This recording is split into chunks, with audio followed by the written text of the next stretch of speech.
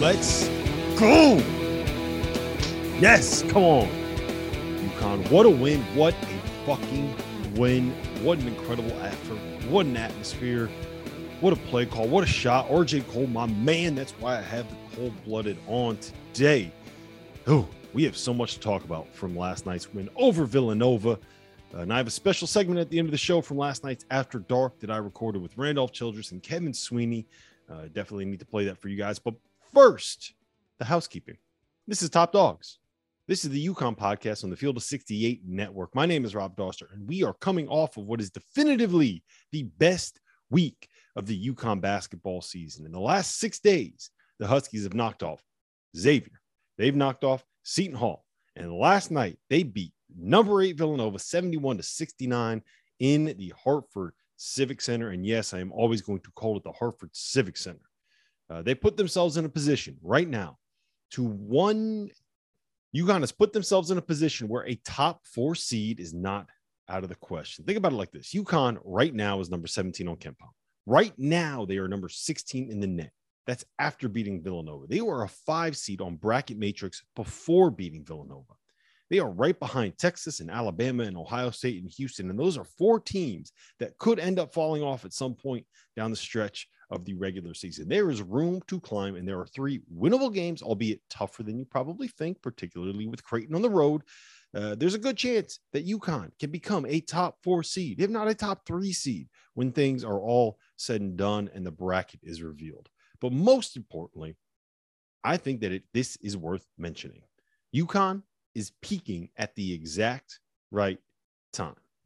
And I'll get into that in a minute. Before I do, we got to talk about what happened on Tuesday night, man, because it was one of the most memorable and enjoyable UConn games that I can recall. Certainly the best since they've returned to the Big East Conference. The Hartford Civic Center, which is what I am going to call it in perpetuity, was a cauldron last night. I wasn't there, but on TV, it sounded like it sounded like a plane was taking off inside of the building. My man, Matt Norlander, was there, and he said that it sounded like a rock concert in the building. The best teams in college basketball play in front of the rowdiest crowds. The reason why Kansas won 100 straight Big 12 titles is that Fog Allen is a fortress.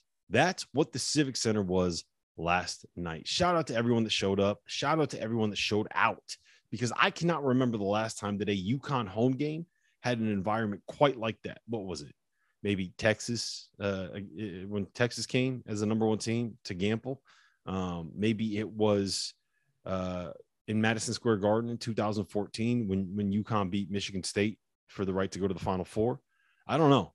It's been a long, long time, and it was great to see a UConn home game be what it was supposed to be again. Now, before we get into what it actually means and how the game ended, I do think we need to first talk about Danny Hurley, Kamani Young, and everything that happened with that coaching staff. That was not the greatest situation in the world. For those that missed it, Hurley was pissed about calls on back-to-back possessions. And after Tyrese Martin was fouled on a missed layup, he smacked the scorer's table, which is enough to get yourself a technical foul. He was upset that he got that T, which I do believe in a moment of honesty, he would probably say that he deserved. And after letting official James Breeding hear about it, he turned to the crowd behind the bench and waved his arms to get them fired up, to get them riled up. This resulted in Breeding hitting him with a second T, and Dan Hurley was ejected. Now, there's a lot to unpack here. For starters, Breeding is not exactly the most well-liked official in college basketball. After the ejection, I was texted by a number of coaches about him. One called him the biggest dick in the officiating ranks. Another said that he's oversensitive and he over-officiates. Another one told me that he is the worst official that I've ever seen. And I'm sure that's just the people that Breeding is pissed off. And I'm sure that there are plenty of coaches out there that think that he is good enough. But there do seem to be quite a few people that are willing to reach out to me to tell me how much they dislike James Breeding as a referee. And that is not something that I've had happen to me before. I also think it's important to say this. Dan Hurley is not exactly the most popular coach among officials. He is constantly on them, constantly cussing them out, constantly working them, constantly wearing them out. And if you've seen him in the heat of a game, he's not exactly doing this in the most nonchalant manner. So I do think that it cuts both ways here. This is how I will sum it all up. Hurley did not deserve to be ejected for what he did last night. The first tech was probably deserved. The second one was soft as hell. But coaches and officials, they have a working relationship, right? You're going to see these guys over and over and over again. This was the fourth time that Breeding has refereed a UConn game this season. And I'm sure that at the end of a long and grinding season, he is tired of Dan Hurley's sideline antics.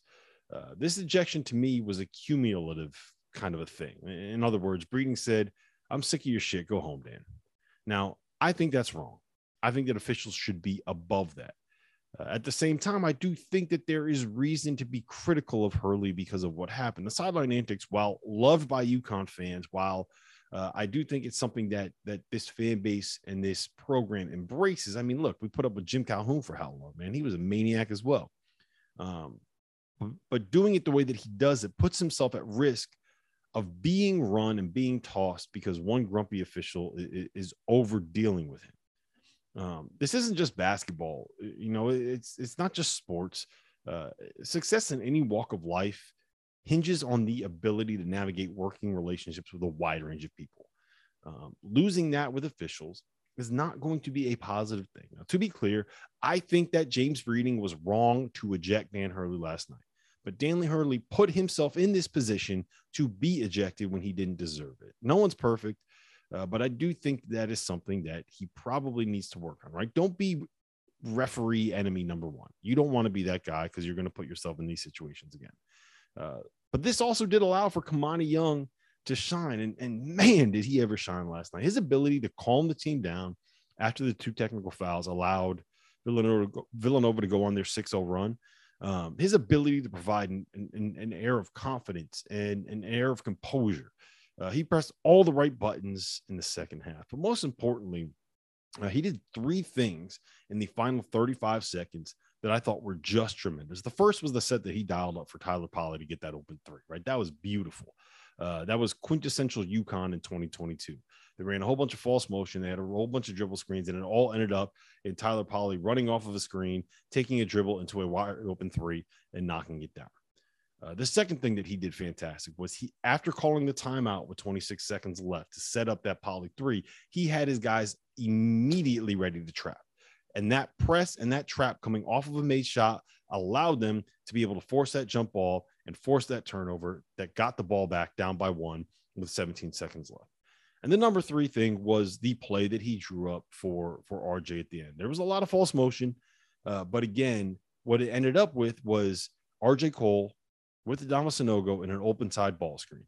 RJ turned down the screen, went to his right, got to the basket, finished a tough floater with his right hand. And man, again, cold-blooded, baby. On the final Villanova possession, got to give a shout out to RJ again. He drew that charge on Colin Gillespie. Cold fucking blooded. Let's go. There's a reason I have this shirt on right now. And that leads me to my next point. Late game execution. It's not a secret at all that this is the issue that UConn has been dealing with all season long. The difference between UConn and Providence right now in this very moment, the reason why the Friars are in a position to win the Big East regular season title and why UConn is 3 games out of first place is late game execution. I don't need to rehash it. I don't want to go down that road. None of us needs that right now. This is a celebratory podcast, but I will say this. The Huskies found a way to dig out a win that they weren't supposed to win. They were supposed to lose this game, and that is what great teams do. They did it against St. John's last Sunday. They did it against Villanova on Tuesday. Some of that is definitely a result of confidence, right? It's a result of being able to execute in the moment. Some of that is just their shots at the end of a game went down these last 2 times that they had close games.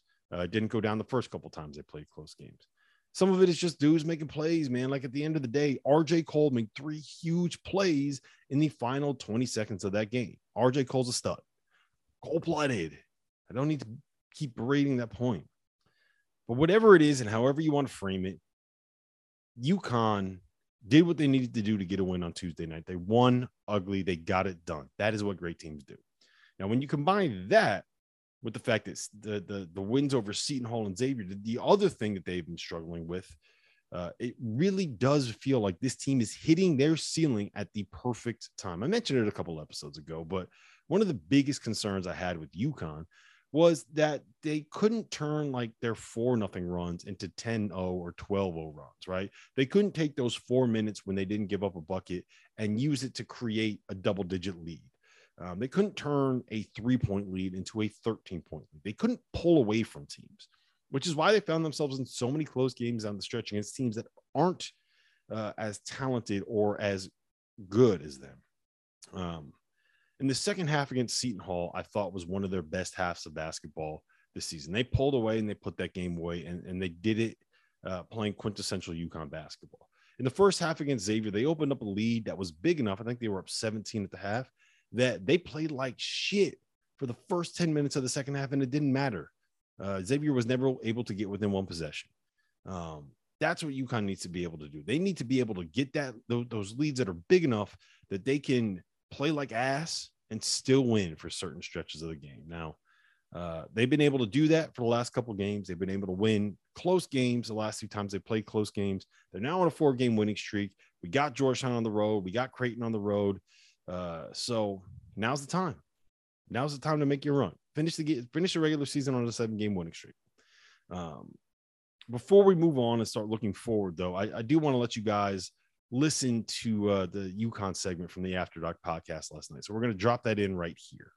But before we do any of that, gentlemen, we need to talk about those UConn Huskies. They knocked off Villanova tonight 71-69 in a game where they trailed by 4 points with 35 seconds left on the clock. It is a massive win for UConn, who has now won 4 straight. They've beaten Seton Hall, they've beaten Xavier, and now they've beaten Villanova in their own building over the course of the last week. So, Sweeney, I'm going to you first on this one. Is UConn going to run to the national title now? Is that's certified and locked in, right? Man, I mean, I don't know about that, but I will say this. I mean, what a confidence builder today has to be, right? Not just the fact that you won the game against the kind of standard bearer program in this conference, but the fact that you did it the way that you did it, losing your head coach early in the game, dealing with that adversity, going down 4 with under a minute to go, having to battle back, forcing a turnover against one of the most, steady-handed teams in college basketball, and then executing down the stretch with 2 really outstanding play calls by Kamani Young and 2 great executions by, the UConn offense. And again, did it come down to a last-second call, a block charge, a 50-50 call? I think it probably, if I was officiating, would have been, a block. Yeah, it did. But at some point, I mean, you got to feel really, really good if you're UConn for the way that you were able to close out this ball game late and build confidence heading into March. Yeah, Randolph, let me ask you this. You've been an assistant coach. You've taken over games where your head coach was thrown out. How Kamani Young stepped into a situation, and what I was so impressed with was the composure and the confidence that he had to be able to settle his guys down. Like, Villanova went on a 6-0 run immediately thereafter Dan Hurley got his 2 technical fouls.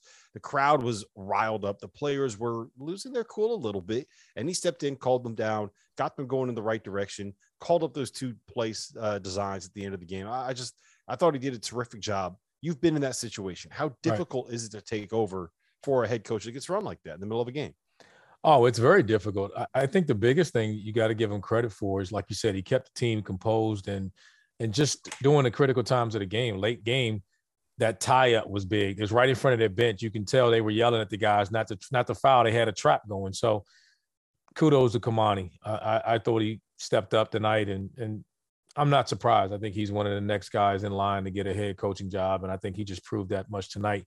But that situation is really difficult because most times when that happens, the game's out of line. Like, most of the time, a coach gets his second technical when it's like, all right, we're getting the crap beat out of us. They want to get thrown out anyway at that point, and it just puts the game out of line. And for him to bring those guys back just shows how well coached they are, but definitely shows a lot about Kamani and how much of a up-and-coming coach and head coach he should be.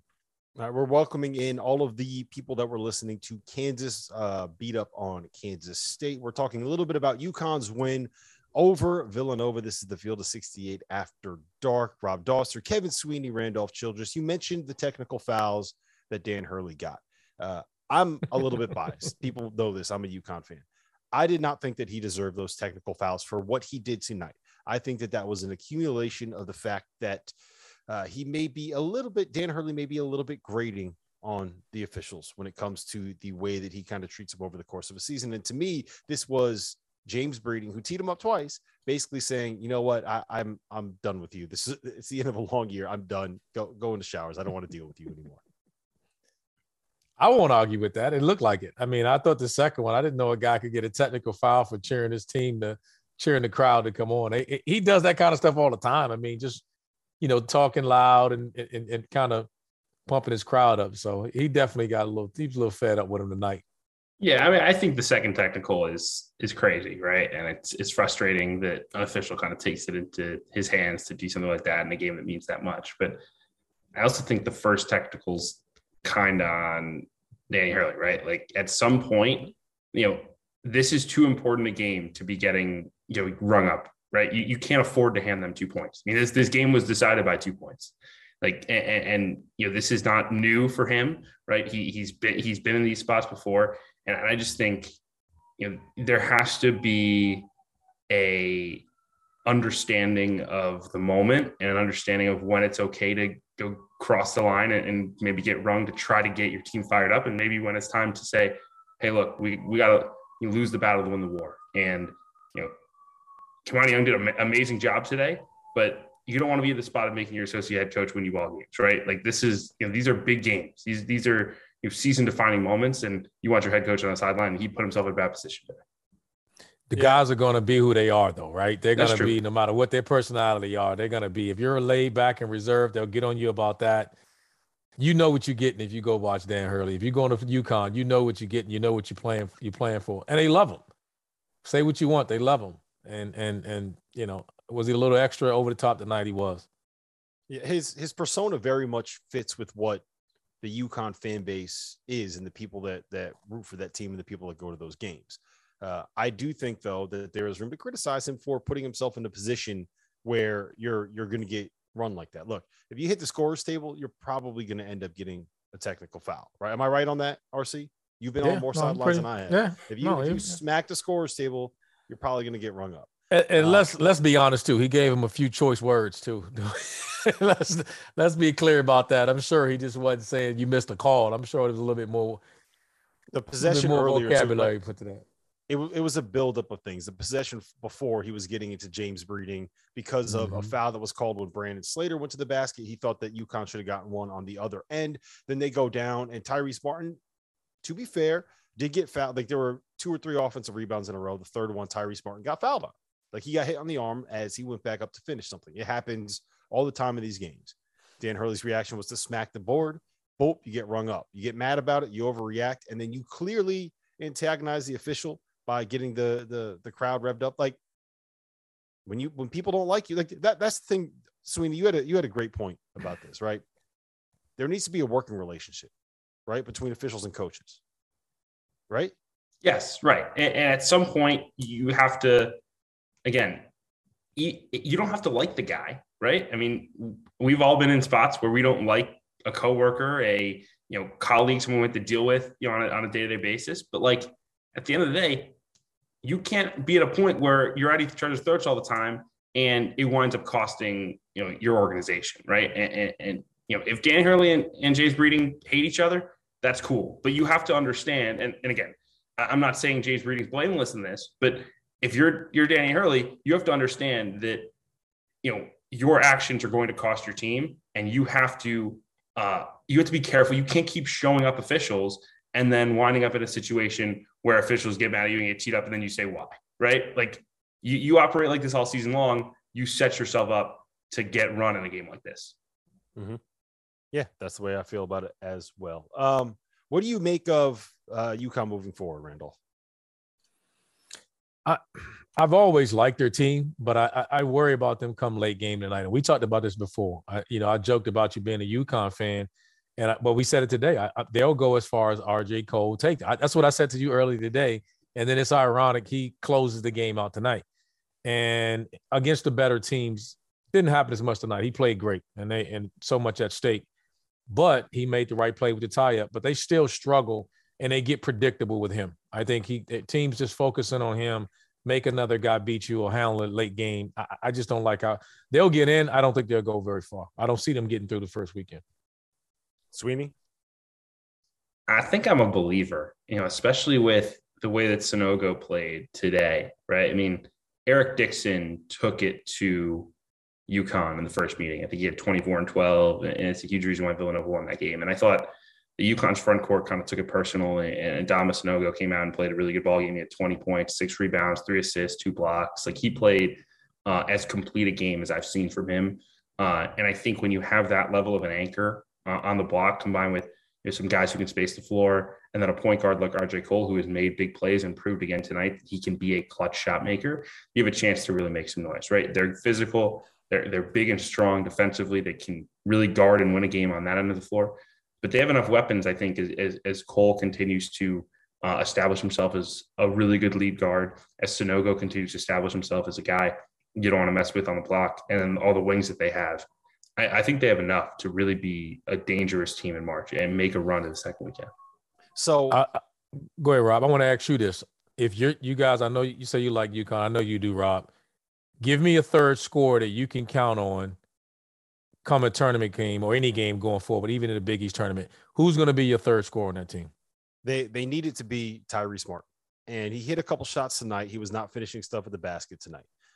Here's my biggest thing with UConn is that it's been late game execution, right? The reason why they are so high up in the KenPom rankings, they were favored tonight.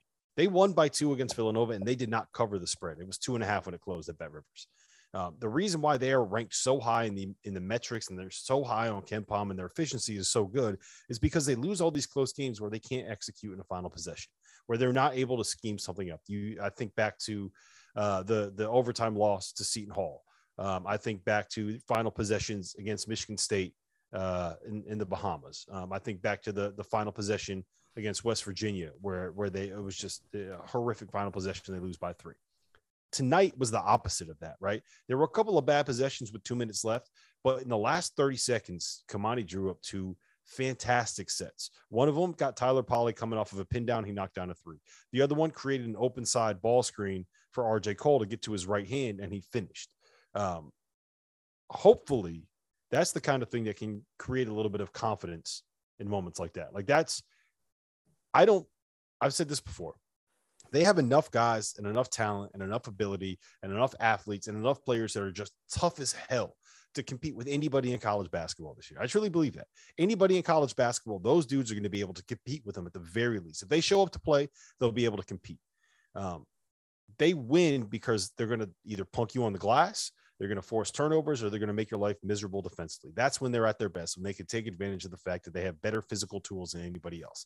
They don't have a ton of guys that are great when it comes to feel, which kind of puts you in a situation where they run. I mean, RC, you watch it tonight, man. Like, they run set after set after set after set with counter after counter after everything is drawn up. Everything's dialed up. They don't have a ton of guys that just play.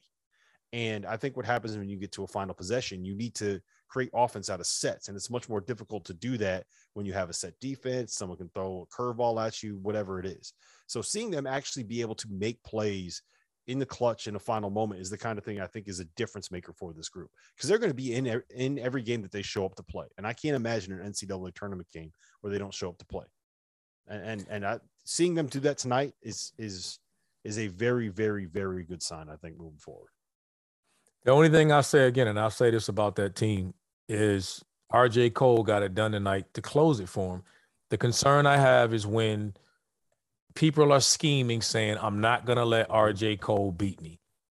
And that's the same thing we're talking about. You said several times in those late games. Providence game was that way. We talked about that after the Providence game. Providence maybe pulled away at the very end, but that was a really close game.